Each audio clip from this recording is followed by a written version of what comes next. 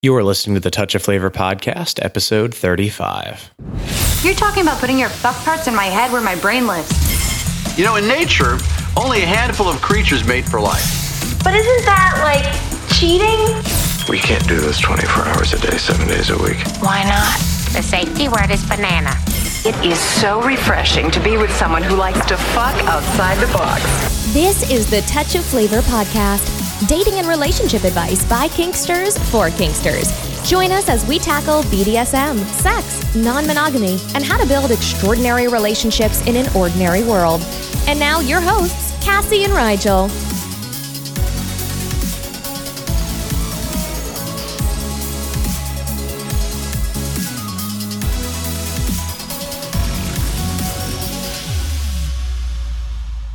Hey guys, so on today's episode, we're talking to Susan Wright from the National Coalition for Sexual Freedom. If you've listened to more than one or two of our episodes, you've heard us mention the NCSF. At some point, they do a ton of important work in the kink and polyamorous communities. One of the many things that they do is they do a lot of work around consent. And on today's show, we're going to be talking about consent. So we're going to talk about what consent is. We'll be talking about some of the best practices around it. And we're also going to be talking about some resources if either you find yourself in a position where your consent has been violated or where you are being accused of violating someone else's consent. On an unrelated note, I'm actually going to ask Susan a question that I get quite a bit when I teach, which is, how likely are you to be criminally prosecuted for practicing BDSM? The NCSF responds to these kinds of incidents and tracks them, so they have all the data. And the answer to this question may actually surprise you. So all in all, guys, I think a great interview. So without further ado, let's get started. So today we're talking to Susan Wright. Susan Wright founded the National Coalition for Sexual Freedom in 1997 and currently serves as spokesperson and director of incident reporting and response. Susan has presented at over 100 professional organizations, universities, service agencies, and community groups on consent, discrimination against consenting adults, and sexuality in the media. She chaired the successful DSM-5 revision project, which helped result in the consensual paraphilias being delineated from paraphiliac disorders in 2013. Ooh. You got anything you want to add to that bio, Susan? Then we'll jump in from there. No, that sounds good. I think that sums it up. Okay. So before we get it, because I want to talk about what the NCSF is for people who don't know, but so it's interesting. As much as we've talked to you in the past and like done stuff with the NCSF, I never realized you founded it actually until now, reading your bio. Yes, I did. I actually was working on a project for the National Organization for Women. They had an anti-BDSM policy. They equated BDSM with violence against women and, perpetuating the patriarchy. And so I spent 3 years traveling around the country getting NOW members to kind of rally against that. And in 1999, we passed a new delineation of lesbian rights, which said that, embrace the diversity of sexual expression that women have. So that was a successful project. And while I was doing that project, I kept on having women coming to me and saying, I've lost my kids in child custody because I'm kinky and that was brought up. And I lost my job because I'm a teacher and somebody outed me to the school board or my principal. And so I kept hearing these stories. And so while I was doing this project, I started reaching out to the groups. In particular, I reached out to the 5 biggest groups, Black Rose, National Leather Association International, Society of Janus, Gay Male SM Activists, and the Eulenspiegel Society. And they were the first groups to join the coalition. Well, so I know we're going to do some talking about consent, but could you, before we get into all that, I'd like to talk a little bit about the NCSF. So not everybody, I think, they probably heard us talk about you guys several times on this podcast, but that doesn't necessarily mean they have a great idea of who you guys are and what you do. So could you go into that, I guess, firstly, like kind of the history of some of what you guys have done in the past and then what you're working on currently now, what you guys are doing? Well, NCSF is a coalition, and that's important to remember. We're a grassroots coalition. We're all volunteers, and we've been doing this for 21 years. And the coalition consists of educational and social groups, events, businesses, any entity that serves other people. So we do that because we want to make sure we're responsive to the communities that we serve. And that has really kept us on track for over 2 decades because our coalition partners vote on our board members and they vote on the projects that we do every year. So we make sure that what we're doing is what the community most needs, so that the money that we get gets funneled directly back into the projects that have the most impact. So we've done a lot of different projects over the years. A big one was one that you had mentioned in the bio, which is the DSM project. And that was the work we did with the American Psychiatric Association, because at one point, this DSM, the Diagnostic Bible, which outlines all of the mental disorders, had sexual sadism, sexual masochism, cross-dressing, fetishes listed as paraphilias. And it was very confusing because they also listed them right next to the non-consensual exhibitionism and the non-consensual voyeurism and pedophilia. And so they were all kind of lumped together. And what this DSM project did that NCSF sponsored was we got a lot of people to speak out and say, this is a problem. People are getting their kids taken away from them. It's really equating two very different things. And the American Psychiatric Association heard us, and they changed the way that it was described in the DSM. And so now they're the consensual paraphilias, which are basically unusual sexual interests. And there's the non-consensual ones, which are the paraphilic disorders. And because of that, child custody problems have plummeted. In 2008, when we were really ramping this project up and doing a petition and letter writing campaign, we had 124 parents come to us for help. And last year we had 15 kinky parents come to us for help. Wow. So it's a huge difference. Okay. So what are you guys, I guess, I know you guys do a ton of things. We're going to talk about a few of them, but what are some of the biggest areas you guys are currently working on at the NCSF? Well, we do have a lot of different projects. One project that's huge is our media outreach project. We are always doing outreach to the media. We're giving interviews. We're educating the media about consensual BDSM and consensual non-monogamy. And we're training people how to talk about the media. That was very helpful around the 50 Shades of Grey phenomenon, because a lot of voices were able to rise up and speak out about BDSM in a very smart way that turned it into a teachable moment. So that's a really important project that we've seen have a real impact. I mean, when you look at non-monogamy, our numbers, we track the media that covers BDSM and non-monogamy. And, 10 years ago, it was largely negative and not very many articles. And then last year, it was like 98% positive and 80 articles that we reposted as media updates on non-monogamy. So we can actually see by the way we track the media how the dialogue has changed around these kinds of sexual behaviors. Yeah, I do want to, I'm not going to derail this whole thing, but I definitely want to put out there for anybody who is thinking about talking to the media to definitely reach out to you guys first and get some, that's one of those things that can go well if you know what you're doing and poorly otherwise. And, without getting into the whole story, you guys definitely helped us out a ton with that during a period we went through with a lot of potentially negative press. So anybody who's thinking about that should definitely talk to you guys. And you guys handled it wonderfully. I mean, any group, any business can attract negative media. You can get attacked in the media. And NCSF is there to help people. We also do a lot of work around educating professionals. We go to these big conferences. We're going to the American Psychiatric Association in August. That's the first time we're going to be able to exhibit there. And I'm also presenting a paper on one of the surveys we did. So by us being able to go to these professional conferences, we get this information out, and then that has an impact on a lot of people.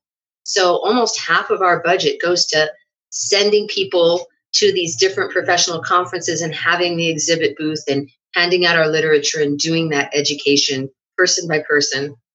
And so you guys put a lot of work into educating professionals. I know we mention your Kink Aware Professionals directory quite a bit. All the time. Well, it's a super useful. I mean, it might be the most visited project on our website, because when you want to find a therapist or a couples therapist, or you need an attorney, it is really helpful to be able to find somebody who lists themselves as Kink Aware, which is also aware of non-monogamy. And so you don't have to spend a lot of time trying to explain consent in the context of BDSM or the relationship dynamics of being in a polyamorous relationship. You can just get to what your issue is. And it's extremely helpful. We have almost 2,000 professionals on our CAP list at this point. And we also reach out to other organizations like Gay Law Net, because they have thousands of attorneys on their listing. And they've actually just started asking attorneys to also note if they're kink aware professional. So they have a little icon that they can click, as well as being LGBTQ friendly, they can also be kink aware. So just by reaching out and expanding our reach, we just constantly looking to add more resources to our arsenal to protect people. Ian, correct me if I'm wrong. I think that list covers what? It's doctors, therapists, lawyers. What else is on that? I know that's the big couple, but what else do you guys cover on that list, just for people who are listening? Yeah, those are the big ones, but we do a lot of different professionals. We actually have a media category for people who need to get media training, or if they're a videographer, things of that sort. We have internet professionals, people who create websites. We have massage therapists, because a lot of times you want to have somebody who understands if they see a bruise or marks. You want to go to a massage therapist who's educated. We have dentists. We have all different kinds of professionals that you might need. I guess the other thing I know we want to touch on before we get to consent is talking about incident response. Well, I guess that falls under consent too. I'm primarily right now, though, talking about incident response in terms of people who are having issues, because they're kinky or because they're polyamorous or things along those lines. Can you tell me about that program that you guys have? Yes, the incident reporting and response is another big project that NCSF has. We have always had this project, and it's part of us being a grassroots organization. We are doing this to help our member organizations, because when people are being discriminated against, or they're having trouble with the media, or, they're a group and they get into trouble, they need help. And so it's our direct services that we offer. So anybody who's having a trouble like that's related to kink or non-monogamy, or even sex work. We help sex workers who are having child custody issues, because we deal so much with child custody. We have a lot of experience on how to do that.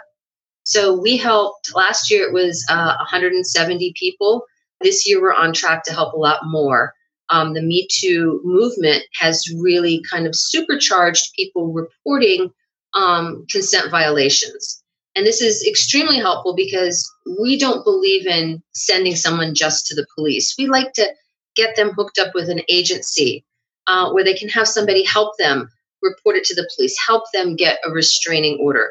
Or even if they don't want to report it, they can get free counseling from these agencies. So we connect people with these agencies so that they can get the help that they need. And as a side part of that, we end up documenting when people are reported. So if it's a presenter and we have 3 or more reports, we can actually talk to our member groups about this. And if we have 2 or more reports, NCSF doesn't want to be presenting a consent workshop at the same event where somebody who has violated consent, like sexually assaulted or assaulted somebody, or if they have a police report against them or a restraining order.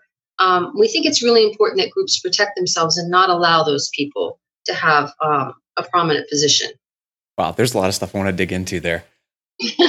Well, let's talk about consent first, then, since we're really on the topic, and we can get, because I do want to talk with you, because I think you guys are really the experts on this, about kind of the current state of the acceptability or problems that people get into surrounding consensual kink still that's going on. But so let's talk about consent for a minute. So you guys are running a lot of programs around consent currently. Yes, our Consent Counts program is very busy. It actually was started out of a project at NGLTF by the people who attended the Leather Caucus. They decided that decriminalizing BDSM was one of the main issues that we needed to work on, which is definitely true. And so 10 years ago, NCSF took over Consent Counts. And it's been a long project. We knew it was going to be a long project. And it's actually kind of expanded to decriminalizing sexual behavior between consenting adults. So it's not just focused on BDSM at this moment. It's also focused on people who are non-monogamous and are having trouble because, say, a child custody judge says you can't see both your partners and still keep custody. You can't let strange people, quote unquote, into the house, even though they're your partners.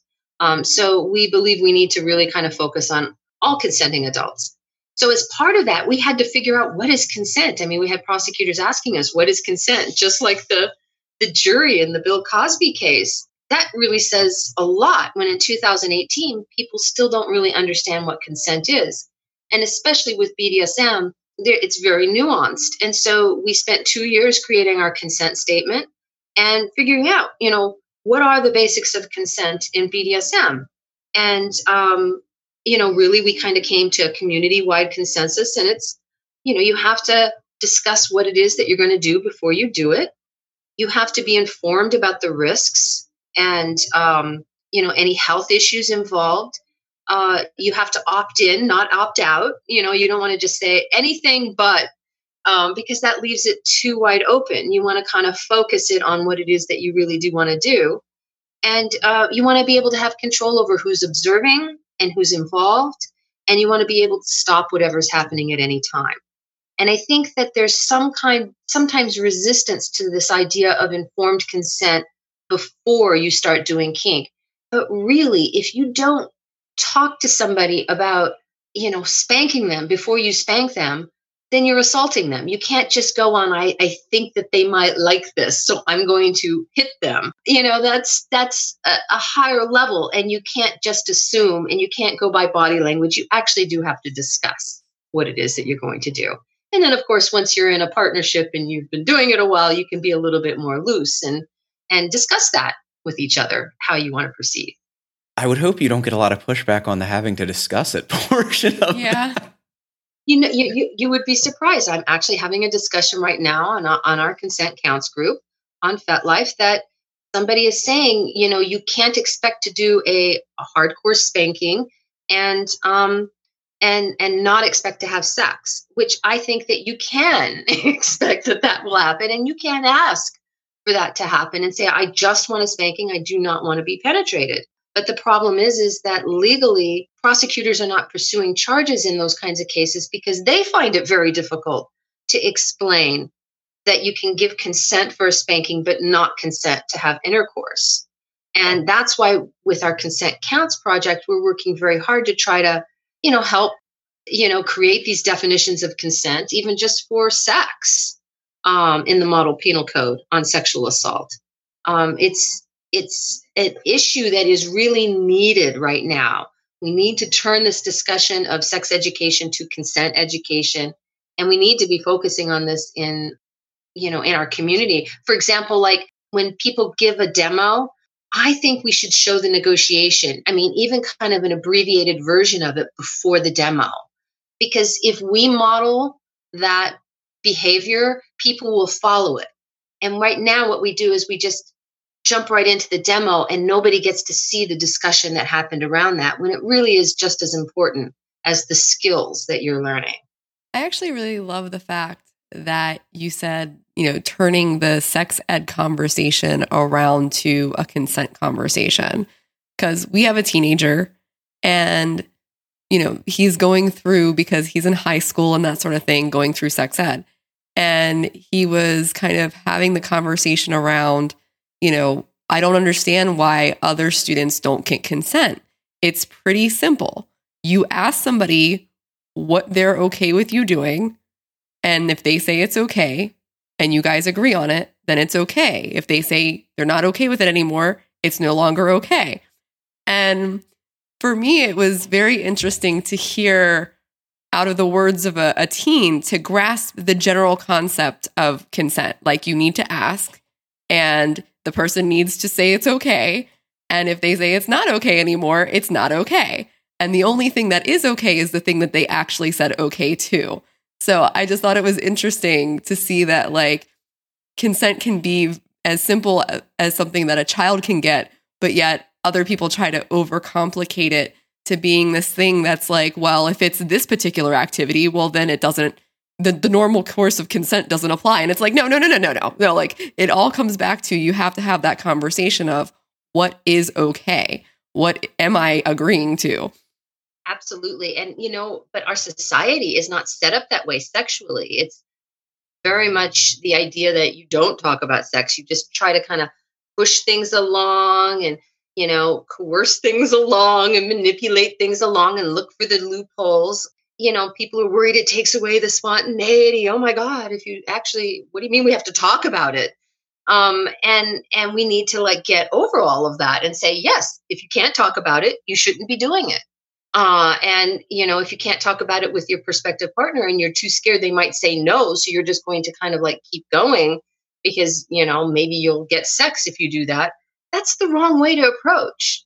It needs to be both of you on the same page. And, we know in the kink community that it really adds to it when you talk about what it is that you want to do and what turns you on. And when you both get on the same page before you actually do anything, it's a much better sexual experience for everybody involved. Or it's a much better BDSM experience because for some people, it's not a sexual thing. And they have that right to be able to say, I want a BDSM experience without any sex in it. And if you're not interested in that, I don't want to do it. So I'm going to play devil's advocate on a couple of these points. I'm not saying I necessarily agree, but I do think there's some interesting questions that it's worth having answered. So one of the things when you're talking about the discussion, one of the conversations that I've heard around this topic is that it doesn't always, there's no, and then there's, yes, I definitely want to do that. But then there's also a point of, yeah, I'd be interested in doing it and kind of seeing where it goes. Maybe I'm not enthusiastic about it, but I'm interested enough to go along with it and kind of see where it goes and what else it leads to. What's your thought on that kind of thinking? I think that if both people are on the same page and we're going to try this and see if this works or not for us, and we're only going to do a little bit of it, that's absolutely fine. People can set their own parameters and their own limits around it. The bigger issue I think happens is when somebody says maybe, and then they're faced with things like persistent questioning, somebody coming up again and again. Well, are you ready now? Or at the next event? Oh, you want to play now? I think that if you've asked somebody and their answer is anything other than an enthusiastic yes, the ball is kind of in their court.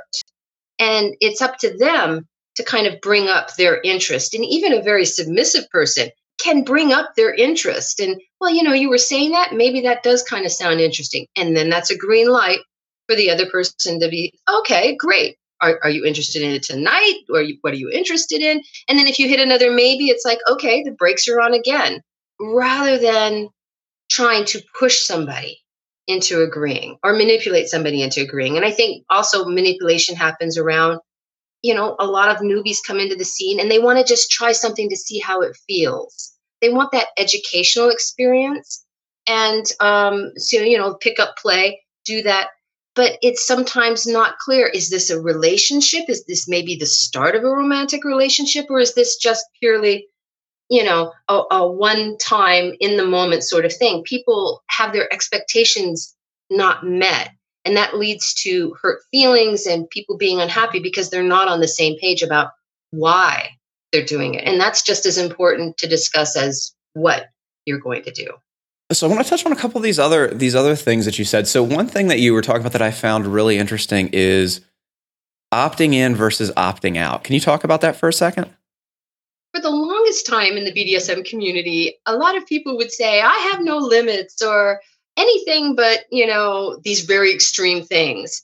What that does is that's not really negotiating because, of course, most of us are not into very extreme things. What you need to do is to express what it is that you are interested in with that particular person. I'm into a little spanking, a little rope, a little hair pulling. That's what I'd like to try to do. Because then that way, what you've done is you've created the boundaries of the game, the scene that you're going to play. And then you can go in and you can play with those things. We see problems happen when people introduce things that were not discussed in the middle of a scene or in the aftercare portion when somebody is flying high on adrenaline and endorphins and they'd agree to anything, because they're not in their right minds. And so that's a common problem. So if you and then it's excused later as, oh, but we didn't discuss that, so I figured it would be fine. We're doing the opt out. Nobody said anything about no blowjob at the end of the rope scene. Well, you need to be able to opt in for that. You need to be able to say, yes, sexual contact is something that I'm okay with, or you can touch me on the breasts or genitals. And everybody should negotiate that part. But we see less problems happen when people opt in rather than opt out. See, that's really interesting to me. So first off, I completely agree with you on the negotiating mid-scene. One thing when we're talking about consent to people, it's just it's a horrendous idea for so many reasons. And I think I've seen that lead to more problems than a lot of other things, because people, they agree to stuff mid-scene either because they feel pressured, maybe because they're in public, or because they're in a vulnerable position, or because they're high. And they agree to stuff that they are not okay with. So I definitely agree with you on that end of it. Like that's always a horrible idea. I don't necessarily know how that plays into opting in and opting out, though. I've always found that. See, I always have certain concerns with negotiating with people to opt in. To a certain extent, I think there's a middle ground here somewhere. But when I go into a scene, I like to know people's limits, because another problem that I've seen get run into when people negotiate that way is I find a lot of times it's a lot more unclear when people say what they're okay with than what they aren't okay with.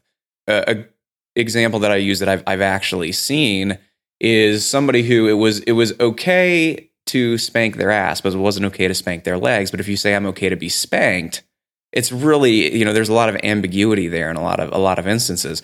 Like when I'm negotiating with somebody, I like to know their limits, because I find it's a lot easier to remember maybe the 20 things that they don't want to do than the 100 things they might be okay with in that particular scene. Although I do think I think that flexes a lot depending on the type of scene you're doing with a person and how well you know them and how many times you've negotiated with them before.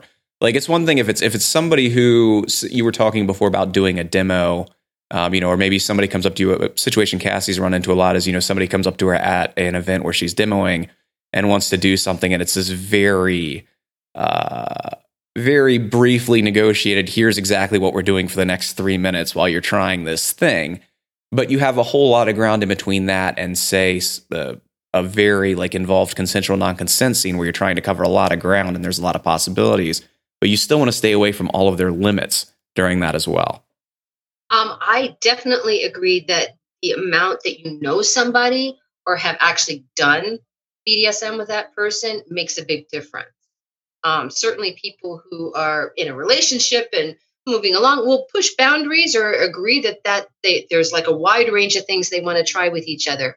So definitely the opt-in is much more for pick-up play, first few times you've played with somebody, or even a demo scene. I think that, we definitely are seeing consent violations happening in demo scenes where somebody's agreed to be tied up, and then all of a sudden the rigger is touching the crotch or the breasts, and they did not agree to have any kind of sexual contact.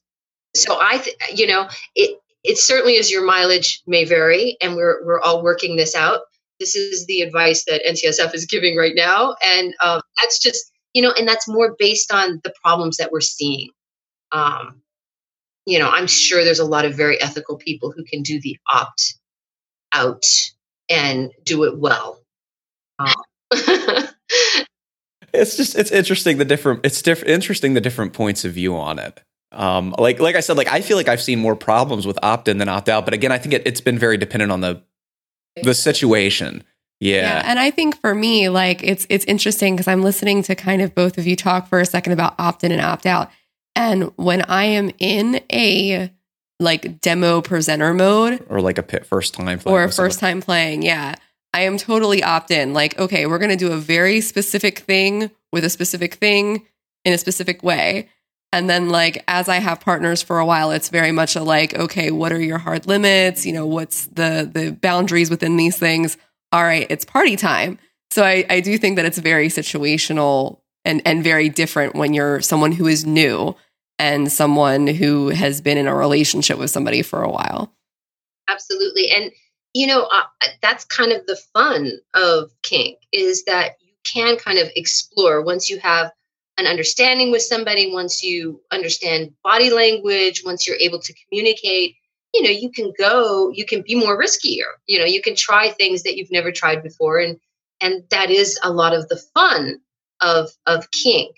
But definitely newer people, there can be problems if you don't actually specifically say what it is that you want to do. I mean, we've had people come to us who have been accused of consent violations, and when you hear what they say compared to, it's an interpretation. There's so much misunderstanding that can happen in words.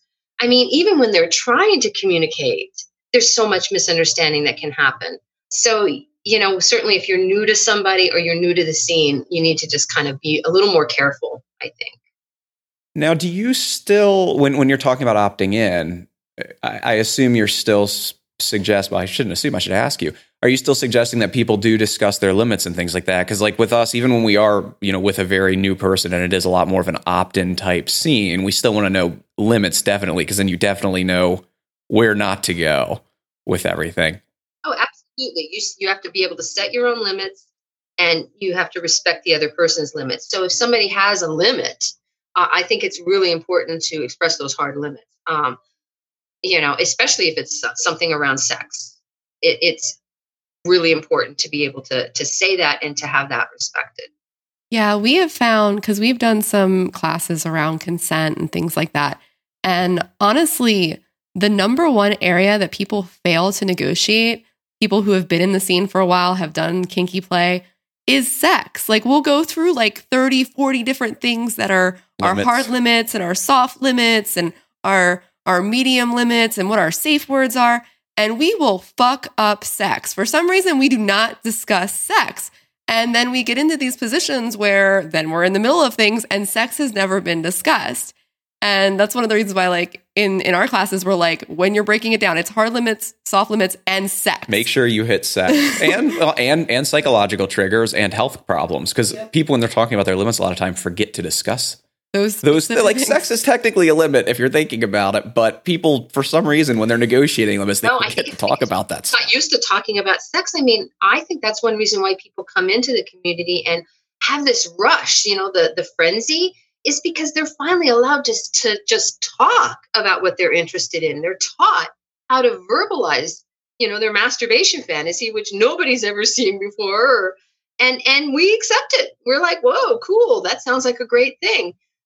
So that's what gives people that rush, is that they're finally able to speak this. And if we taught people sooner how to talk about sex and how to be responsible about sexuality, maybe we would be more willing to bring that up. Even when it seems like it's easier to talk about being spanked than it is to be like, well, you can spank me, but please do not touch my genitals. You'll hear a lot of people say, yes, I could go for a spanking, but they won't quantify that aspect of it. What something else that you were talking about when you were talking about, you're going through the consent counts and the points that you guys cover. You were talking about informed consent. I feel like that's something that gets thrown around a lot, and there's a lot of people have different definitions on what equates to informed consent, especially when you're talking about people who are maybe newer to a scene and negotiating things that they may not understand particularly well. So what are some tips you have for making sure that when you are discussing, negotiating with people when they are consenting, that it is actually informed consent? I definitely think if somebody has never been suspended, if somebody's never been caned, if somebody's never been even flogged, they need to be able to ask those questions of like, well, what are the risks involved? And that's a great way to put it. What are the risks? What could possibly happen here? Because they have to be able to judge if they're willing to take those risks. With suspension, if it's done incorrectly, you can actually kind of cause injury that way. So you want to be able to have a top who will then say, well, you need to let me know if you're feeling this, or if you're feeling this way. You have to alert me, and here's how I'm going to be able to get you down right away. You need to be able to talk about those things rather than just blindly trust, because there's so many people who have just come into this and then are announcing they're an expert. So you need to find out a little bit more. And of course, it becomes more of a problem if that person is not divulging their history, how long they've been doing this, how many people they've done this to, Have they ever had any problems in the past doing it? Especially when it comes to things that are risky, like choking. We're seeing, like Eric Schneiderman, he had 4 accusations of choking and hitting people without talking to them first. Well, that's extreme behavior. That is actually can be very dangerous behavior. You need to be able to talk to someone and say, well, if you choke me during sex, you've explained the rush and how great it feels, but what's the risks involved? What's the danger here? People need to be able to know what the worst case scenario is so they can decide if that worst case scenario is something that they can't tolerate, then they won't do that.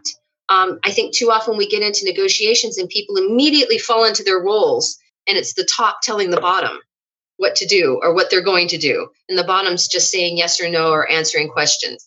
Instead of the bottom also being an equal and coming in as an equal and asking the questions and finding out, is this person speaking to them as an equal? Are they trying to trick them or coerce them?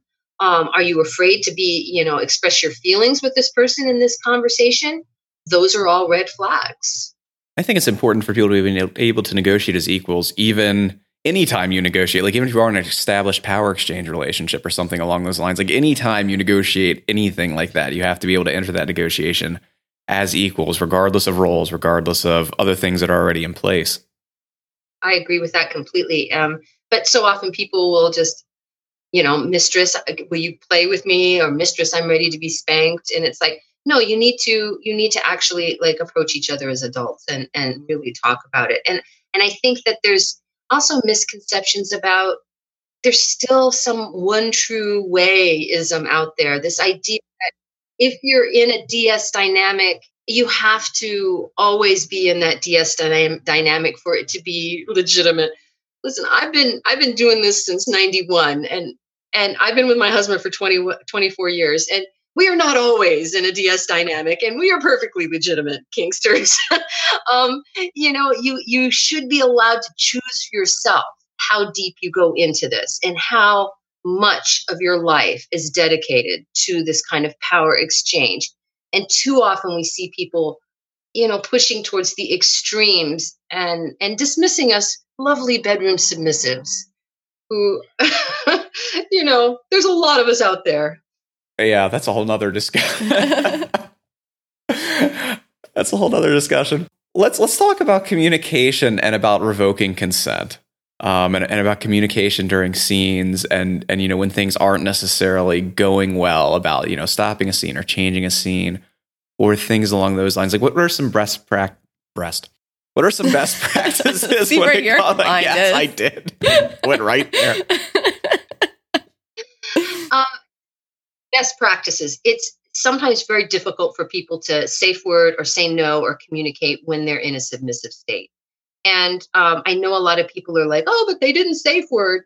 It's like, yes, but it's also, there's a bigger responsibility than just waiting for somebody else to pull the cord.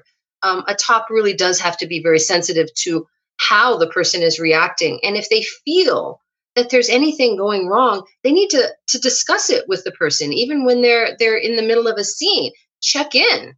I think checking in is extremely important. Like, how are you doing? How do you feel now? I mean, you can do it in a way that doesn't break the power exchange dynamic, but you can actually draw out information. I think that I would like to see tops stop sooner if they feel that something is not quite going right. It's really important to leave stuff for next time instead of trying to pack it all in and, oh, it's going so well, let's just throw the kitchen sink in here. I think that that's where we see some scenes go wrong, especially with new people who have not been taught how to speak up. It took me a good year in the scene before I realized, oh, I've been talking about safe, sane, and consensual every week, but now I suddenly realize, oh, this means I actually have to speak up when something is uncomfortable. We're not taught that in society. So there is a learning curve. In one of our surveys, our consent violation survey, we found like there's a red zone of before you come into the community and the first 3 years where you're learning this information and you're figuring out your own limits. So I would like to see people working more with each other and being more lenient instead of sticking to the power exchange. I hear so many people who come to us say, they made me feel bad because I had to stop the scene. And I thought that I was the one in the wrong because of the way I stopped the scene, or because I let it go too long before I stopped the scene, or because I protested and they didn't listen to me and I thought that they were right. I think that anytime somebody has an issue and expresses any kind of discomfort, it really needs to be dealt with because we're doing more intense stuff with each other. I guess my question is, say you're top and you have like established safe words, you feel like things are going well, you are checking in and things like that, but your bottom doesn't express that they want a scene to end. How does that play out? How does that assumption of knowing versus not knowing play into this whole consent thing? I think that we only hear about the incidents that incidents where it's not resolved. I think there's a lot of us working this out with our partners in terms of, I think that might have crossed a line and I didn't say anything at the time, but now I'm really thinking about it and I don't want that to happen again. And then your partner saying, okay, I get that. I could tell you were a little uncomfortable. I wasn't sure. Next time we won't do that. That doesn't turn into a big incident. That's a learning experience. So I think how you handle when somebody brings up that they have an issue is very telling. If you blame the other person, if you put it off on the other person, that's going to make them feel worse because, hey, there's two people involved here. Everybody has to take some part in this. So you need to discuss it to the point to find out what was your part in it. And if everybody can own the parts that they contributed to, then you can move on and you can have another scene and you can continue to grow in your relationship. It's when people are stonewalled and told that it's their fault, or they're isolated, they're told not to talk to people, or they're pressured and told, well, you're not a good submissive, or, well, I've had other submissives who could take a lot more. Those are the things that turn into a bad consent incident. It's interesting. One of our first episodes, may even have been the first episode. I'm gonna have to look. Are you talking about episode? Charlie Glickman? Yeah, we actually talked to Charlie Glickman about. It was actually an article he'd written about consent violations and consent accidents. I don't know. Have you read that by any chance? It was floating around for a while. Yeah, I think it's an interesting idea because that's what we found in our consent violation survey. There was accidents, there was misunderstandings and miscommunications. So people did not believe that there was bad intent. And there was actually some reported consent violations that were part of the dynamic.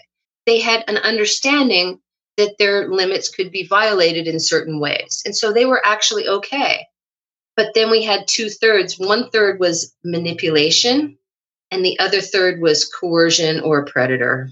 I'm going to step back there for just a minute. I find that whole concept of a relationship where you agree that your limits could be violated.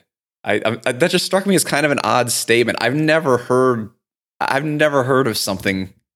I like to think I'm pretty well versed. I've never heard of. I mean, wouldn't your limits being violated automatically be against your consent? I would think so. Okay. Maybe I'm not. Maybe they're using the definition of limits different than I'm using the definition of limits.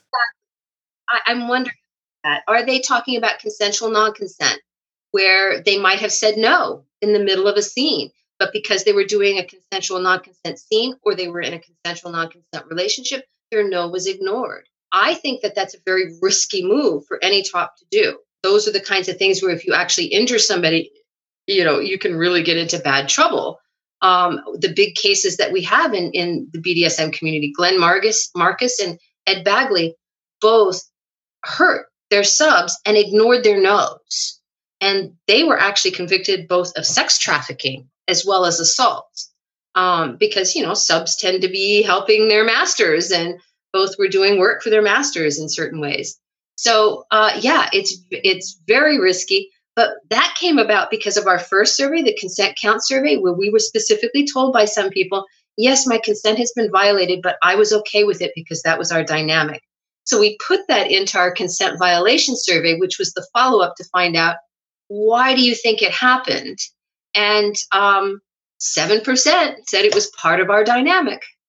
Yeah, they're using the words limits and consent very differently, I think, than I use them. I do just want to clarify, though, as somebody who does a reasonable amount of consensual non-consent, if you're doing consensual non-consent in any kind of safe way, you're still respecting whatever limits were laid out from that scene. And there's still a safe word, even if no doesn't actually mean no. There's still a safe word that means no. There has to be an escape hatch. Right. I think there's a lot of people that are under the impression that because the person agreed that they would not say no, that they really legally can't say no, when it's the absolute opposite. When it comes to intimate personal relationships, you can say no at any time to anything. And so we try to get this information out there, and we do meet resistance from that.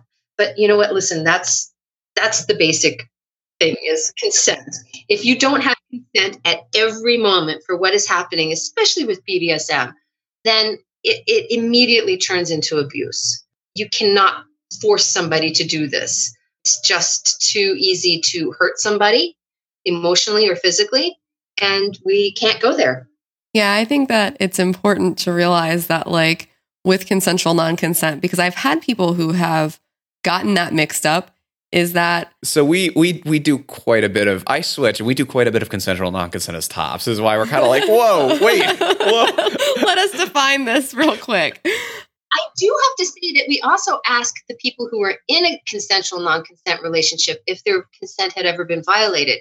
And it was about half the number of just general people. It was like 29% of just the entire 4,500 people who took our survey said that their consent had been violated. Either their pre-negotiated limits had been violated or their safe word had been ignored. In a consensual non-consent context, it was only like 15% said that their pre-negotiated limits or their safe word had been ignored. So in some ways, the people doing consensual non-consent are negotiating more thoroughly. You really have to a certain extent, or you do wind up in hot water. Yeah, I just wanted to explain, like, with the consensual non-consent, even though it's consensual non-consent, what that means, just for, like, the people who might be listening and be slightly confused, I'm going to break it down into a little bit more, like, you know, entry level, kinky level, is with consensual non-consent, you are given the realm of limits. And within those realms, even if it's something that isn't the fun thing, so it's like that's not really fun for me, it's still okay. It's still in the parameter of the limits, though. And there's still a safe word. It's not usually no, because usually no is reiterated a lot during those kind of scenes. But there's an obvious... Who knows who's going to be triggered when?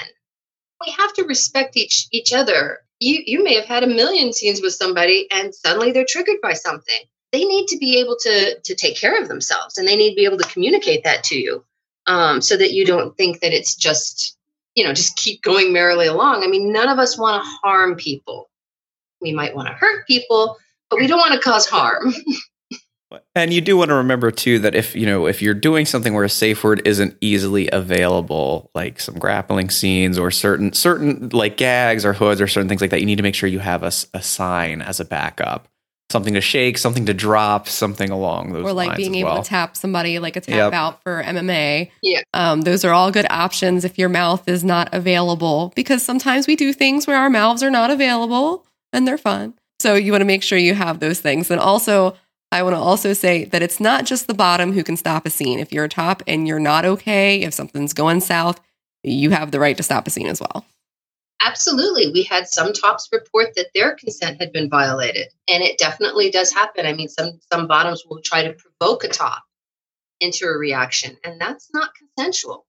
So this is really interesting. So I've actually pulled up the consent counts. So I actually do a class on BDSM and law enforcement.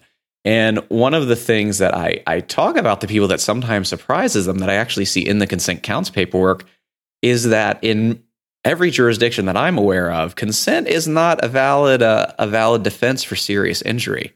No, it is not. And if you injure somebody, even if they were absolutely willing and consenting and you have it in writing and you injure them, you can still be arrested. We've got a number of cases, especially like if you do knife play, for example, you can have an accident. Well, if you go to the hospital and you say we were doing knife play, we have had incidences where the top has been arrested for assault. because you're not allowed to really actually injure somebody. No, and speaking as somebody who's coming from a law enforcement background, once you rise to a certain level of injury, it's actually non-discretionary, and the consent doesn't even play a role anymore. In Maryland, now in Maryland, it has to rise to a certain level of either serious injury or some kind of injury with a weapon. And I know it varies jurisdiction to jurisdiction, but the problem is serious physical injury is interpreted, especially in the case law, very low. It's hot wax and a writing prop. Choking is a very common in Maryland, at least. Choking is a very common one that if you were to actually go and put it out there, would be considered to be a felony in Maryland, believe it or not. Absolutely, because it's a risk of death. When you choke somebody, you can actually kill them. And so if any kind of case comes, that's actually kind of the big cases that are taken seriously by law enforcement. If you are doing breath play with somebody and you accidentally put them into a coma or cause a stroke, or God forbid, actually kill them accidentally, you will go to jail. The question is whether it's manslaughter or murder. If they try to think that, interpret it that you had some sort of designs to actually kill somebody, then you're in even more serious trouble. But even if it was a complete accident and you never intended and never thought it could happen, you're still going to pay because it's a crime. So I want to talk like at the end to make sure we do cover it. I want to talk about kind of the current state of BDSM and the law and things like that. But before we get there, I do want to talk about resources, and especially as far as the NCSF is concerned, and what to do if your consent is violated or you are in the position of having somebody say you violated their consent. But before we get to that, is there anything else just on the consent counts, best practices, into things that you want to throw in that we haven't talked about yet?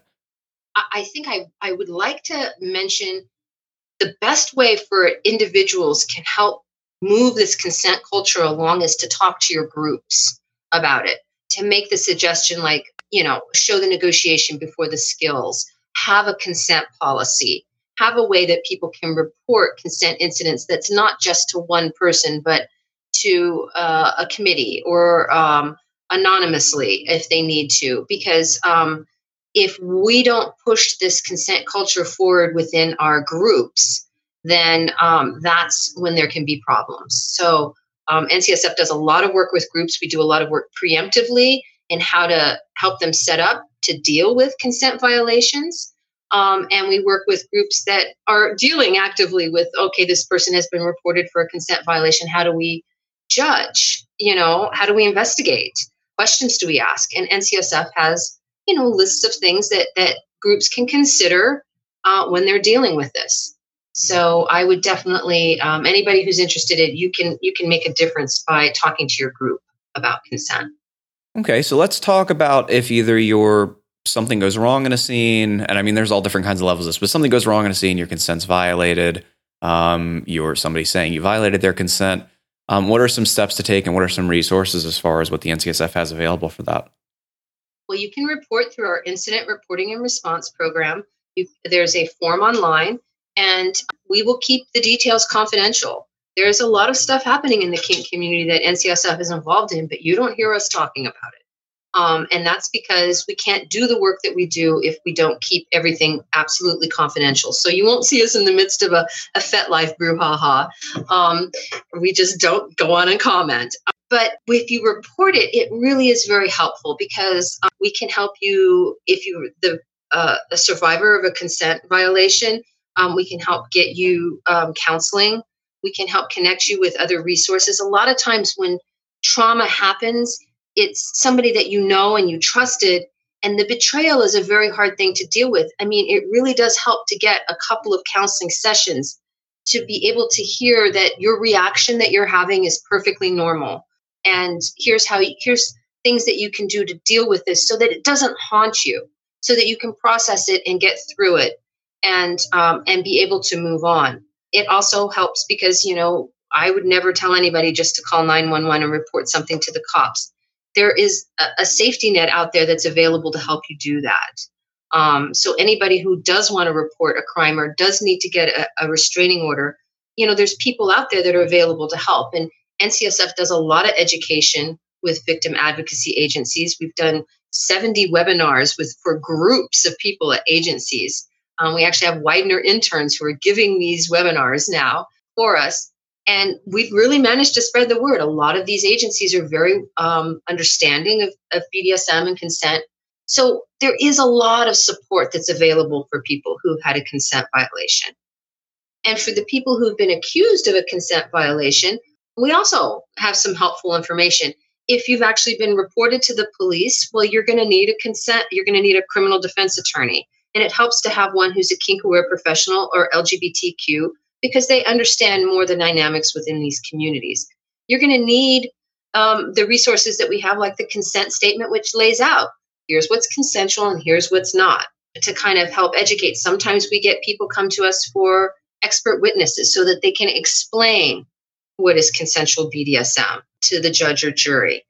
And if somebody has not been reported to the police, but they've been accused on FetLife, that's the biggest issue that we have in terms of trying to help people deal with it. A lot of times we tell people, don't apologize unless it's a real apology. Don't make excuses, because that can make the situation worse. If you need to discuss it with the group, here's the best way to handle that. And people come to us looking for mediation, and we explain, well, you really do, to mediate, you can't go into it thinking you're going to change the other person's mind and they're going to finally agree that you didn't violate their consent. So a lot of what we're doing is just kind of explaining things like that, and explaining that, well, you can't really sue this person for defamation if they're not naming you publicly and saying that you committed a crime. There is no, you can't sue for somebody. I mean, we actually did see a lawsuit where somebody tried to sue over a FetLife writing where the person wasn't named, and he had to bring in people who knew who it was being talked about, and that turned into a big wash, which tens of thousands of dollars are spent. So we explain this stuff, just that what we've seen, to people so that they understand what it is that they're faced with and what they can maybe do. We do suggest to people who have been accused, especially 2 or more times, to step back from the scene and not try to teach, not try to organize a new group in opposition to the group that banned you, to take the time to learn and to change and grow and get counseling, so that you can prove that, yes, I am really dealing with this seriously. So something else that I wanted to talk to you about, and it's not exactly on the same topic, but as I said, so I do teach a class on interacting with police as being kinky and BDSM. And one of the things I get asked a lot that actually you guys have a lot more familiarity with than I do, I can only answer from my personal experience and stories that I've heard, is the question of how, at this point in our history, or I guess where we're at as a country, what are some of the potential hazards as far as BDSM and running into legal issues, and how real is that threat as just like your average kinkster walking around? It seemed to me that most of the stories I've heard where there is some kind of legal ramification to BDSM has come from either something where for some reason one of the partners went to the police, and then BDSM got brought into it that way, or stuff with child custody. But I'm curious to hear from you, how prevalent is it currently to run into those issues? Because I think a lot of people are really concerned just on an everyday basis that they could wind up getting criminally charged for what they do, and that it's likely to happen. Well, it used to be much more likely that a consensual BDSM scene would be charged criminally. We used to have a big problem 20 years ago with the alleged domestic violence call, where a neighbor or a family member would report to the police that their loved one was being abused, and the police would show up, and especially if it was in the midst of a scene, would arrest somebody, even if everybody was saying it was consensual. NCSF did a ton of educational work, educating police departments about BDSM, and society has kind of shifted with 50 Shades of Grey. Certainly that has helped lessen the discrimination that is happening. Now it's more acceptable that people are doing this. So now it's actually the pendulum has swung the other direction where it's very hard to get the police to take it seriously. If you do report a consent violation, often they'll tell you, well, what did you think was going to happen if you're doing this with somebody? Of course they're going to violate you. Aren't you asking for it? So now we're having to spend a lot of time trying to explain to investigators and district attorneys that people can consent to a spanking and not consent to intercourse. And then they're having a hard time trying to explain that to judges and juries. So one reason why we've worked with the American Law Institute on helping them create their definition on consent is because we believe that will help even the pendulum swing back out again, where somebody who really is raped in the course of a BDSM scene will have recourse for that. There is still discrimination, though. It is still very hard for us to say, come out, because there are consequences. People have issues with family members, especially tight-knit communities where, everybody's cousin knows everybody else. If that gets out, that can actually damage them and maybe even be ostracized from their community. We're seeing job discrimination around issues like teachers still have a problem coming out about being kinky, or people who are in a high profile position. If it comes out that they're kinky, it can often ruin, like if they're a politician, it can ruin their chances. We're also still seeing some child custody issues. If you have minor children, it's probably not a good idea to have identifiable pictures of yourself on FetLife with lots of marks on your body, because those can be taken by anybody who might want to challenge your child custody and can be used against you in court. So we still see this discrimination happening. It's definitely less than it was. We're seeing a lot of people come in from like the 50 Shades crowd who have no idea that they need to be closeted. And so they aren't closeted. And that's kind of shifting the whole community towards being more out. And which is why we're starting to see more civil lawsuits, people suing each other for injuries. And it's making us more high profile. And with that is coming a different kind of discrimination. For many years, we didn't have any problems with religious political extremists, but now they're attacking our groups again. And so any group that kind of hits their radar, either the National Center on Sexual Exploitation or one of their little satellite groups, are attacking that group and calling them sex traffickers. And this is kinky people, non-monogamous. We've had 6 events in less than 2 years that have been attacked in this way. And this accusation of sex trafficking is so serious. It's not something to be trifled with. Like I said, the 2 big cases that happened in the past 10 years, sex trafficking charges were applied as well. So there are still concerns that if anybody's in a sensitive position, we don't recommend that you come out. Not right now. Those of us who can come out, I can come out. I did come out. I was outed. And after that, I was like, that's it. I'm out. It's good for us to do that because we do need the voices out there. But I have to advocate for people to still take care of themselves. Absolutely. You should definitely evaluate your situation and what your risks are before deciding to come out. So I think that was all the questions I had. Did you have any? I could talk to Susan all day, but I think this is much longer than your normal. No, actually. It's a little bit, not too much. No, not too much. Okay, good. Oh, no. We could easily, honestly, talk to you for a couple hours. We have a hard stop in like 30 minutes. Okay. Well, I think if it's okay with you, I think we'll go through the speed round. If that works. So, Susan, are you excited for the speed round? Sure. All right. Do you know about the speed round? Yes. Yes, I do know about the speed round. I have informed consent. Okay, good. All right. So the idea is to get through the questions in as little time as possible. It's supposed to be within 60 seconds, but no one ever does. I think the only person who ever did was one person who all their answers were, I don't know. So I don't think that actually counts. But as fast as you can, there is no right or wrong answers. All right. So what's something you're not very good at? I'm not a very good cook. The best piece of relationship advice you've ever received? That both people or all 3 people or 4 people have to be in it believing that you are partners. And otherwise, why bother? What are 3 things you couldn't live without? My cats, my husband, and my family. What turns you on? Oh, I like to be spanked. All right, this one's the hard one. Tell me something that's true that almost nobody agrees with you on. Whoa.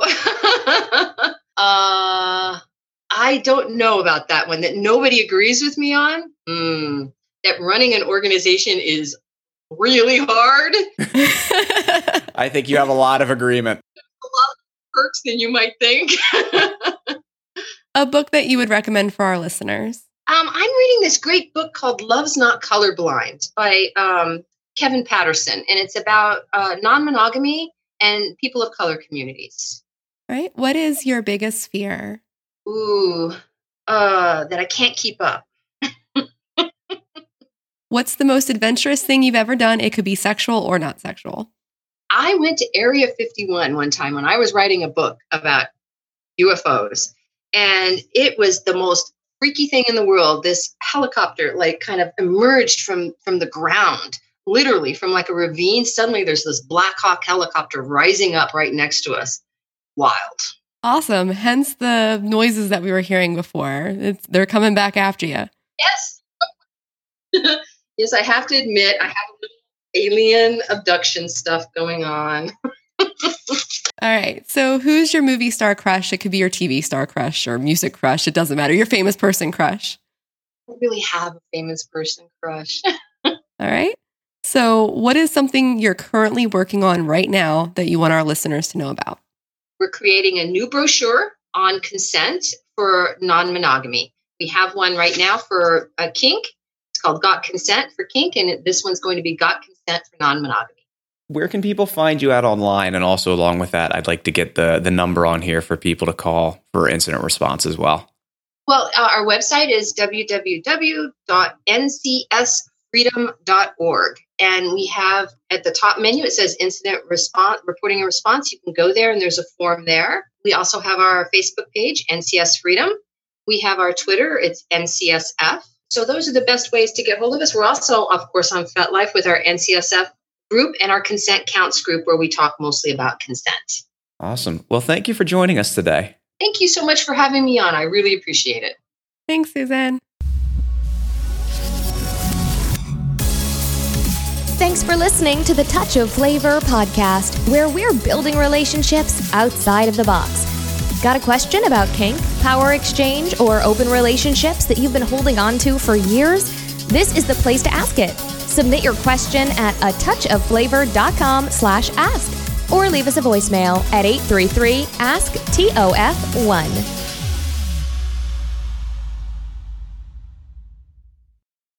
It could be, I guess, my mic. I mean, considering it was so low, but...